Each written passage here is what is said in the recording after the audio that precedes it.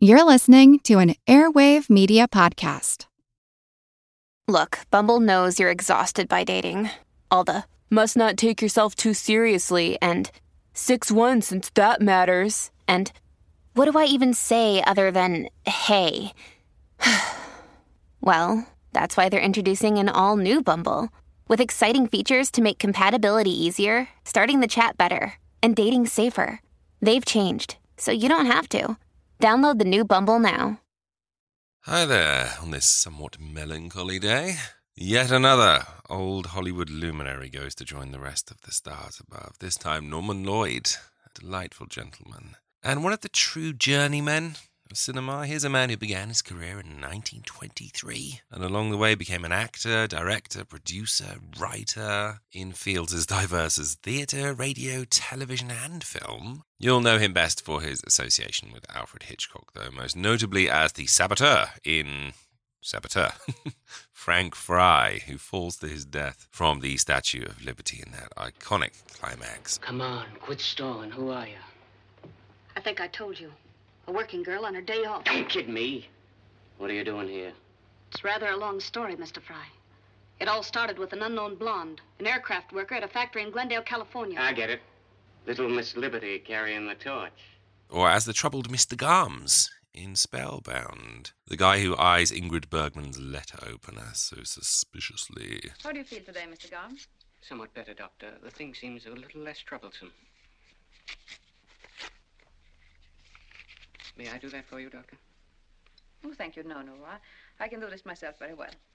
Off-screen, Lloyd was the man chosen by Hitchcock to produce, alongside Joan Harrison, his groundbreaking TV show, Alfred Hitchcock Presents. In fact, Lloyd also directed 19 episodes of the thing himself. To modern audiences, he's better known as Dr. Auslander on St. Elsewhere, and as Norman, funnily enough, in the 2015 film Trainwreck with Amy Schumer. In any case, Norman Lloyd left us today at the grand old age of 106, having kept the Golden Age flame alive for over a century, and how grateful we all are to have lived in a world with Norman Lloyd in it for this long. And so today I thought I'd present to you an impromptu slice of Norman on the radio. This is a suspense episode entitled My Own Murderer, in which Norman plays opposite another fondly remembered Golden Age star, Mr. Herbert Marshall. Norman Lloyd, we salute you all the way to heaven, sir. May you rest in peace, and fear not, you will be remembered. I was never really much attracted by Alan Rennick, even before he murdered Baines. It had been a raw March day, and I returned home at about 11:30 in the evening to find Alan Rennick waiting on my doorstep. Hello, Dick. Alan, what on earth are you doing here? It's a long story, old boy. Aren't you going to ask me? You know, is it your habit to keep people waiting on your threshold? Well, give me a chance. After you. I say, this is cozy. Yeah, just about right for a bachelor who never entertains. I guess it wouldn't do for you at all. I wouldn't be too sure of that. Just one bedroom? There's a spare, but I've never used it. Not very hospitable, are you, old chap? I've never had any occasion to be. Well, you have now. What's on your mind, Alan? I'm coming to that. Remember Baines, my butler and valet? Vaguely. Well, Baines turned out a bad penny. Tried to blackmail me, as a matter of fact. Blackmail? Yes, he got hold of some letters written to me by a lady. A married lady. You guessed it. Since you're my legal advisor, you may as well know the whole story.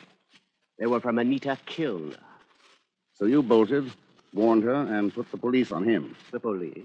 No, I couldn't afford to do that. One couldn't very well produce Anita's letter. And you paid Baines the blackmail he wanted, huh? Certainly not. Then what? I'm afraid I lost my temper. Oh, good Lord, you don't mean to say there was violence? Of course there was. You don't think I could let a reptile like that go on living? Let me get this straight. You tried to tell me that you... I beat his brains out with a poker. You murdered him? I suppose that's what the police will call it. It happened this afternoon, around 3 o'clock, I think. If I'd only known sooner. It's probably too late now to fix up an alibi for you. You'll think up something, won't you, Dick? You always do when I'm in a jam. And in the meantime, I can hide out here, can't I? What possible good will that do? They'll track you down here sooner or later, and then we'll both be in the soup. No, Alan. Better get yourself up. Then I'll see what can be done about getting you off. Perhaps we could muss you up a bit and plead self-defense. Is that the best your devious legal mind can dream up? At the moment, yes, I'm a little tired. Well, I'm not going to cooperate. I'm going to stay right here till you figure out a way to get me clear of this. Alan, be reasonable. For your own good, give yourself up. Is it my own good you're thinking of? Or is it because you're afraid you'll be caught harboring a criminal and lose your filthy law practice? That settles it. What are you doing? Telephoning the police. Put that phone down. It's best this way. Believe me, Alan. I've already committed one murder this evening. I've nothing to lose by committing another. Sorry, wrong number. You're really afraid of me, aren't you? Now, perhaps. Tomorrow I could turn you in with no risk whatsoever. But I don't think I will. There's a good fellow. I'll let you stay here, Alan. I'll save your neck for you, too. Why this sudden change of heart? You've always thought me rather a worm, haven't you, Alan? Oh, I say, Dicko. You were the dashing man about town, with your escapades and your lordly extravagance and your women running after you. I was just a dull fellow trapped in a musty law office. Now your very life depends on me. I suppose that's why the situation appeals to me. It's an adventure, if you like. Well, I don't. I dare say not. It won't be pleasant for you, cooped up in this little flat, with no one but me to talk to. Well, after all, it's only temporary. You may not like some aspects of it, even for a little while.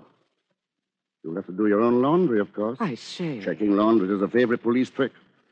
And no lights will be turned on in the flat when I'm not at home. You mean I've got to sit here in the dark? You can go into the kitchen or the bathroom. There are no outside windows in those rooms. Oh, and talking of the kitchen, I think you ought to have your meals there, even when I'm in. You'll serve me in the dining room. Look here, do you think I'm your servant or what? As a matter of fact, it's only fair you should be, since I can't hire any help so long as you're here.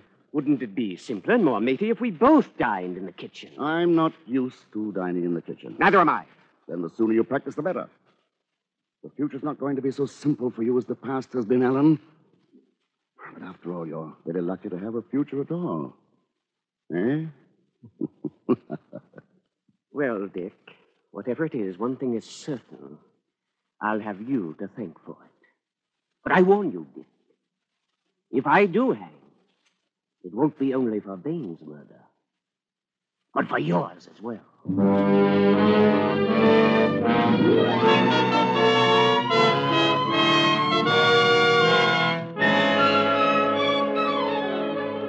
For Suspense, Roma Wines are bringing you as star Mr. Herbert Marshall as Richard Sampson, with Norman Lloyd as Alan Rainick in My Own Murderer by Richard Hull, which is Roma Wines' presentation tonight of Suspense.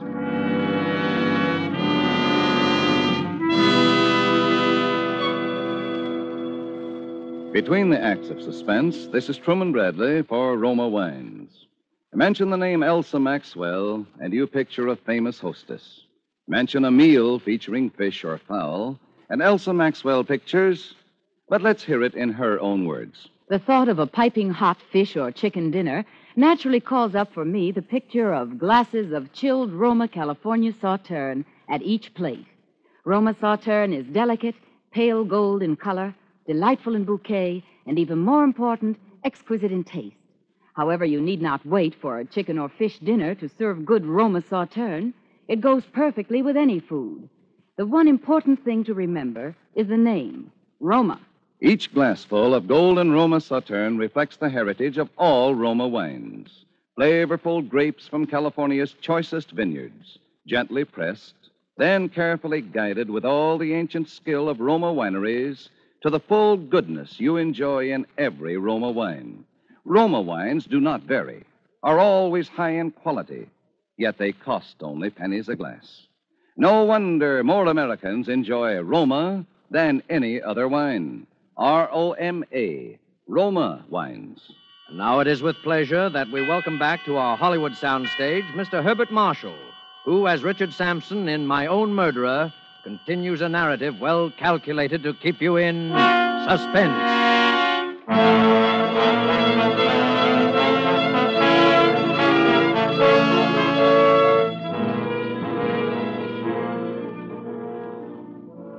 Should Alan Rennick prove to be my own murderer, as well as Baines's, this document will serve as his death warrant. If not, well, I shall make good use of it anyhow.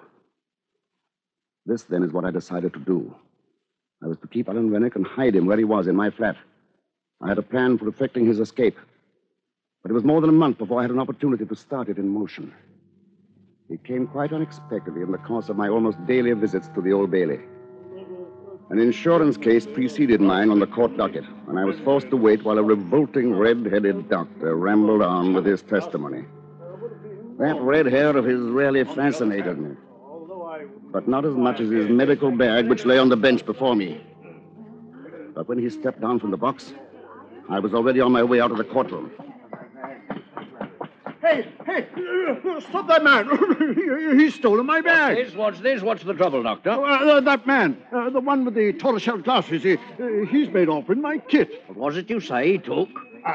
A black leather bag, you know the type, with my name on it. I'm afraid he's lost in the crowd by this time, sir. But if your name's on it, could you identify him if you saw him again? Well, of course I could. He had on tortoiseshell glasses, and he had a bad mastoid scar just under his right ear. All the time he was talking to the policeman, I was standing not more than 5 paces away, lost among the curious crowd that had collected about them. I left the room with the crowd and hailed a cab. When I had taken what I needed from his bag, I threw it with its remaining contents into the ever-useful Regent's Canal. Its owner's name, stamped on the outer side of it, was as revolting as his red hair. Jeremiah Bloggins.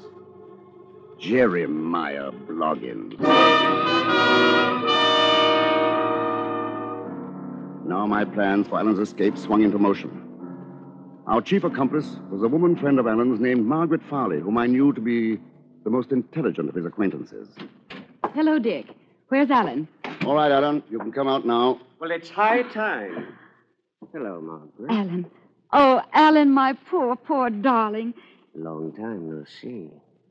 But you're still the prettiest girl in London. Look, I'm sorry to interrupt this touching little scene, but there's not too much time. Shall we discuss our plan? Yes, of course. Well, in essence, this is it. Alan's going to die. Huh? What do you mean by that? I say, isn't that rather extreme? Not literally, of course. The point is to arrange a bogus death of some sort. To get you declared legally dead, and then you'll assume another identity. That has possibilities. Well, what about the body? Well, I'm afraid I'm forced back on the old expedient of the suicide note. The clothes left on the riverbank, and the body that's never recovered. Later, you're declared legally dead. It's a very old plan. And rather unlikely to deceive the police for that reason, don't you think, old boy? Oh, we'll admit later on, if necessary, that it was a put-up job. What's the good of that? Don't you see? If the police ask too many questions, Miss Farley here will admit being a party to a bogus suicide. But stick to her story that you were really drowned by misadventure while trying to carry out your plan. I think it has possibilities, Alan. Where is this Hellespont that I'm supposed to swim? Well, I've been studying maps of the English coastline. We should choose the mouth of a river, where the tidal currents are strong enough to sweep the body out to sea. Not too broad a channel, so that it can be easily swum when the tide's at low ebb. And not too near a town or village, so there'll be no unwanted witnesses. So I grow a beard, swim the river, put on different clothes, and become Jeremiah Bloggins or somebody for the rest of my life. Huh? How did you happen to mention that name? Jeremiah Bloggins? Why not? Good a name as any. Don't you think so, Margaret? I don't think this is quite the time for facetiousness, Alan. Well, all right. So I become Jeremiah Bloggins. That's better than hanging. But what will Jeremiah Bloggins do for money? Well, you could make out a will in favor of Margaret here, or whomever you have. Oh, I suppose I can depend on you to make things stick legally. Well, I'm putting myself in a position where you could easily blackmail me if I didn't. He has a point there, Alan. Now, we'll need another confederate. Somebody to look after you when you get to the other shore. We could leave a car there, of course, but the effect of the cold water... Well, I think it's safer to have somebody waiting for you on the other side. Well, who'll it be? That actress friend of Alan's, Anita Kilner. That woman? Well, how can you suggest such a thing? Oh, come now, Margaret. It's true that Anita's a fool and rather a tiresome one. I don't know whether Dick told you, but her letters got me into this mess. Baines was trying to blackmail me for them, and that's why I killed him. But Dick's right. I need someone, and I can trust Anita because of those letters, if for no other reason.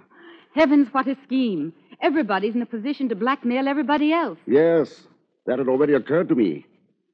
That's exactly why this plan can't possibly fail.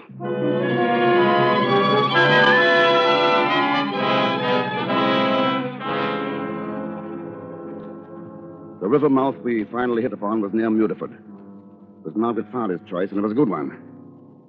Still, I was afraid to trust everything to her.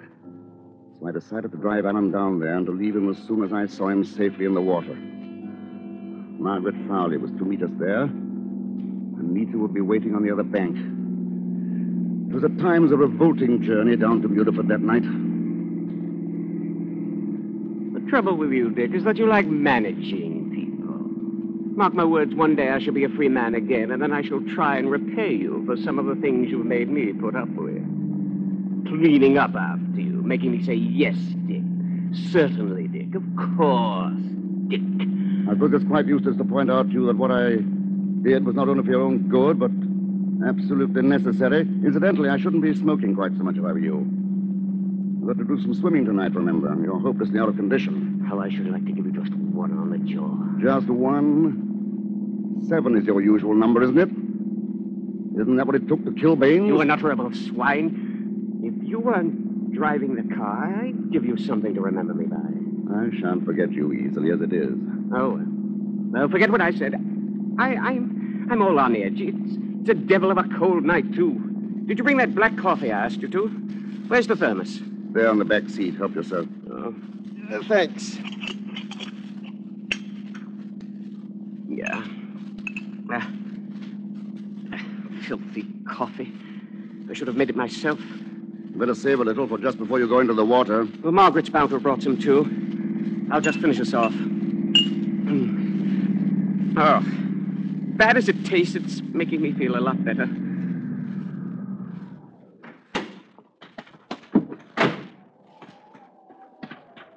I thought you'd never come. Oh, Alan, you poor boy. We would pick the coldest night in the year. Nonsense. I feel marvelous, marvelous. Well, I brought you some hot coffee. It's here in this thermos. Better save it for just before I dive in. Well, come along. Let's get going. Oh, I wish he wouldn't rush things so. He'll wear himself out before he gets in the water. If I know Alan, he's whistling past the cemetery. Hope he doesn't lose his nerve at the last moment. If he does... You mustn't imply things like that about Alan. Besides, I don't know that I could bring myself actually to push him. You must. You know what he is, and tonight he's especially difficult. All right. I'll do whatever seems necessary. I don't know what's come over me. I feel positively numb. Really, it's much too cold. Hadn't we better try another night? Now, Alan... I can't, Margaret. I'm afraid it's too cold. Here's the thermos. Here, drink this, darling. It'll warm you up. Oh, filthy stuff. Go on, drink it up. There. Oh, I feel terrible. I've never been so cold in my life. No, go on, Alan. Be brave. You were always that. Now, look, darling. No, really. No, don't. Don't. Please, don't. Ah!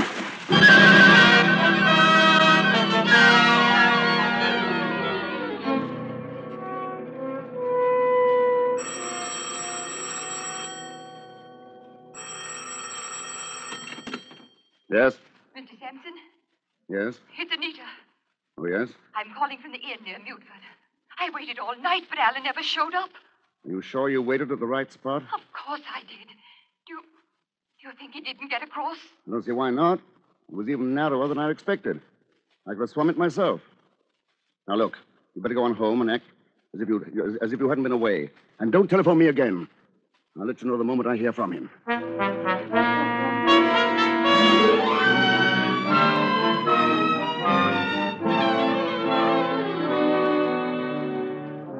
Day followed day with no word from Alan. I had no alternative but to assume that he had drowned there in the estuary that night.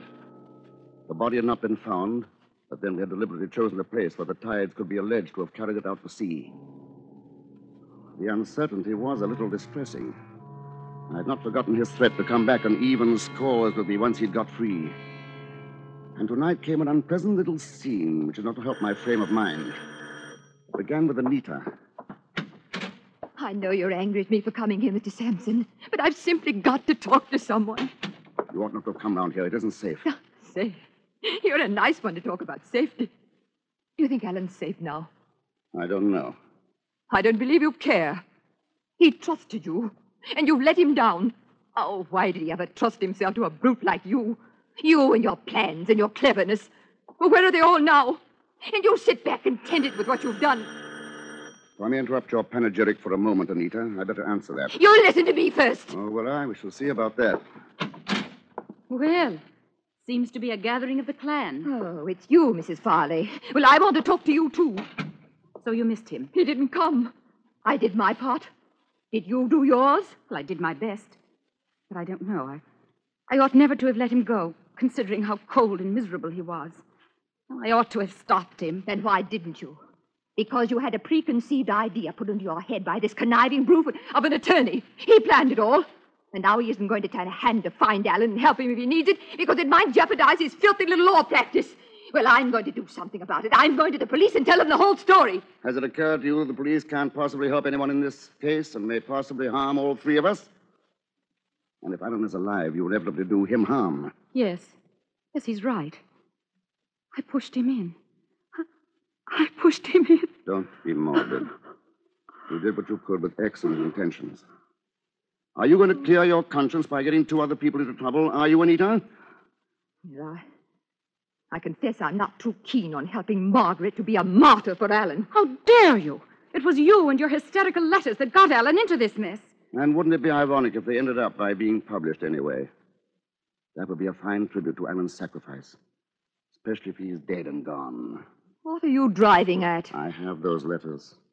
Oh, I'm not going to demand a price for them like Baines. But at the same time... You dirty blackmailer. I'm merely forcing you to do something for your own good. Just like giving a patient morphia to prevent him doing an injury to himself. Morphia? Or figure of speech, but I think you understand what I mean. Morphia.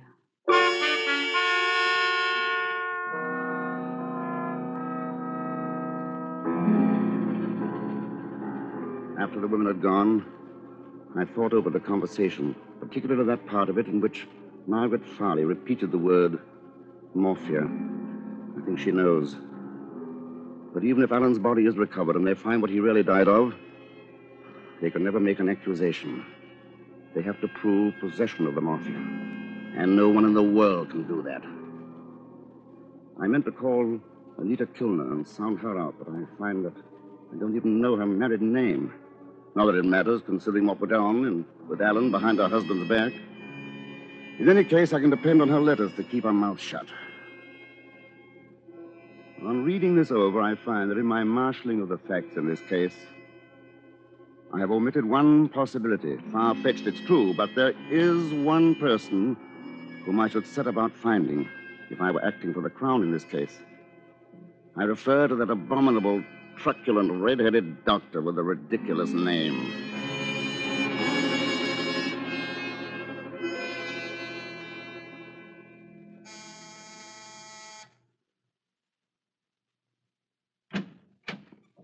Yes, Mr. Sampson. I'm leaving the office for the day, Chatsworth. Will you put these files in my briefcase? Oh, yes, sir. And will you please get out Rennick's file? His will goes into probate tomorrow, and I want to study it at home tonight. Very well, sir. Oh, by the way, that gentleman is still waiting in the outer office. What gentleman? Oh, I must have forgotten to tell you. He came in with a lady just a moment ago. Dr. Bloggins. Bloggins? Jeremiah Bloggins. Peculiar name, isn't it? Oh, beg pardon if it's a friend of yours, sir. No, not especially. You say I was in? Why, yes, I'm afraid I did. Chatsworth, if you ever become a solicitor, be sure your office has 2 entrances. Shall I send him away, sir? Jeremiah Bloggins. I dare say he'll be unpleasantly persistent. Better let him come in. Yes, sir. Will you be needing me, Mr. Sampson? Yes, you'd better sit down. I want you to take down a statement. Yes, sir. Won't you come in, please? Thank you. Hello, Mr. Sampson. I want you to meet... Dr. Bloggins. Yes, we've met before. Oh, Strange you should have been the one to bring this about, Anita. I always thought Margaret Farley the cleverer one. Or should I speak so frankly? Dr. Bloggins knows everything, Mr. Sampson. Yes, I know, but just for the record, are you ready to take down that statement, Chatsworth? Yes, Mr. Sampson. Very well. I murdered Alan Rennick. Well, just a moment, Mr. Please don't Sampson. interrupt. Yes, I murdered him. And why not? He was a killer. He forced himself on me and turned himself into my private property. He might indeed be called my own murderer. My motive? Well, perhaps one day the world will learn that the strongest compulsion to murder is hatred. I hated Alan Rennick, and I planned his murder brilliantly. I'd counted on the sea, holding Rennick long enough for the traces of morphia to have gone. I really can't be responsible for the treachery of the elements. Only one man had the evidence to convict me. And the odds against his being found and brought face to face with me were so slight that I'd risk it again. I'm not sorry I killed him. Even now I'm able to say that it's been a great adventure, requiring courage and daring beyond Rennick's wildest imagination. I have proved which of us was the better man. You have all that, Chatsworth? Yes, sir. Oh, add this note at the bottom. In view of the customary bumbling and obtusiveness of the Crown prosecutor, it'll probably be necessary to state that his case will be greatly facilitated by calling as his first witness Dr. Jeremiah Bloggins. Oh, look here, perhaps I'm obtuse, but why on earth are you trying to involve me in your beastly murder? Huh? I say, you mean to say you don't recognize me? Why, no, why should I? Anita, why did you bring this man here? I thought you knew. He's my husband. After Alan's body was found, I decided to tell him everything. We simply came here to get the letters. And you don't even remember me? When your bag was stolen while you were testifying at the Old Bailey. Well, so you're the blighter who did that. Good heavens. That's where you got the morphia. Out of my bag. Yes. I suppose I could get you as accessory after the fact. But that would only confuse the Crown prosecutor. Well, on the whole, I'm rather glad it worked out this way. After all, as Nanki Poo says in The Mikado, there's much to be said for the advantage of having it done by the public executioner.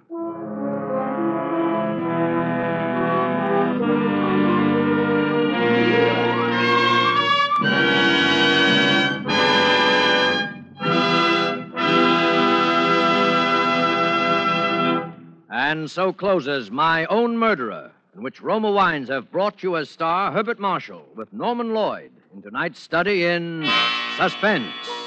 Suspense is produced, edited, and directed by William Spear. Before Mr. Marshall returns to the microphone, let me say a word for Roma Wines, the sponsor of Suspense.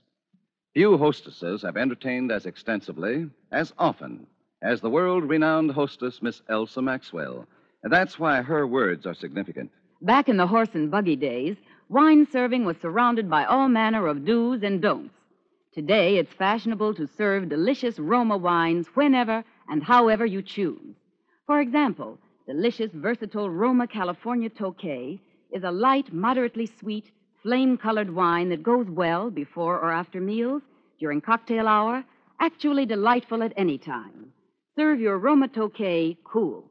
While Roma Tokay differs in flavor from other Roma wines, it is like them in these respects. Always delicious, never varying in fine quality. And since Roma wines cost only pennies a glass, you can serve them often. Remember, more Americans enjoy Roma than any other wine. And the next time you use vermouth, choose Roma vermouth. Zestful, full-flavored Roma vermouth is blended and developed with all the traditional winemaking skill of the Roma wineries. It is made and bottled in the heart of California's famous vineyards, yet surprisingly low-priced. Try Roma vermouth soon, won't you? This is Herbert Marshall. It's been a great pleasure, as always, to make an appearance on Suspense, a show which is such a very great favorite with all of us.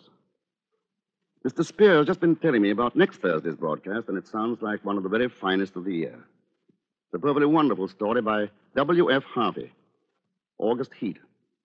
And in it as your star will be Ronald Colman.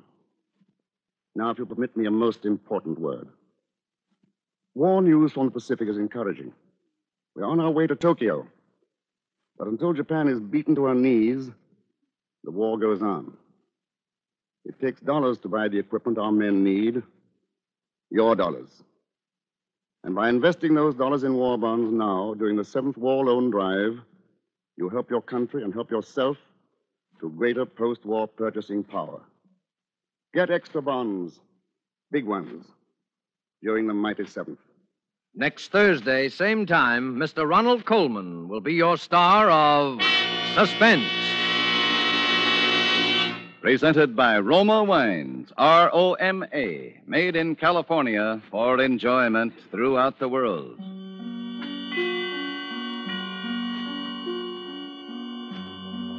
This is CBS, the Columbia Broadcasting System.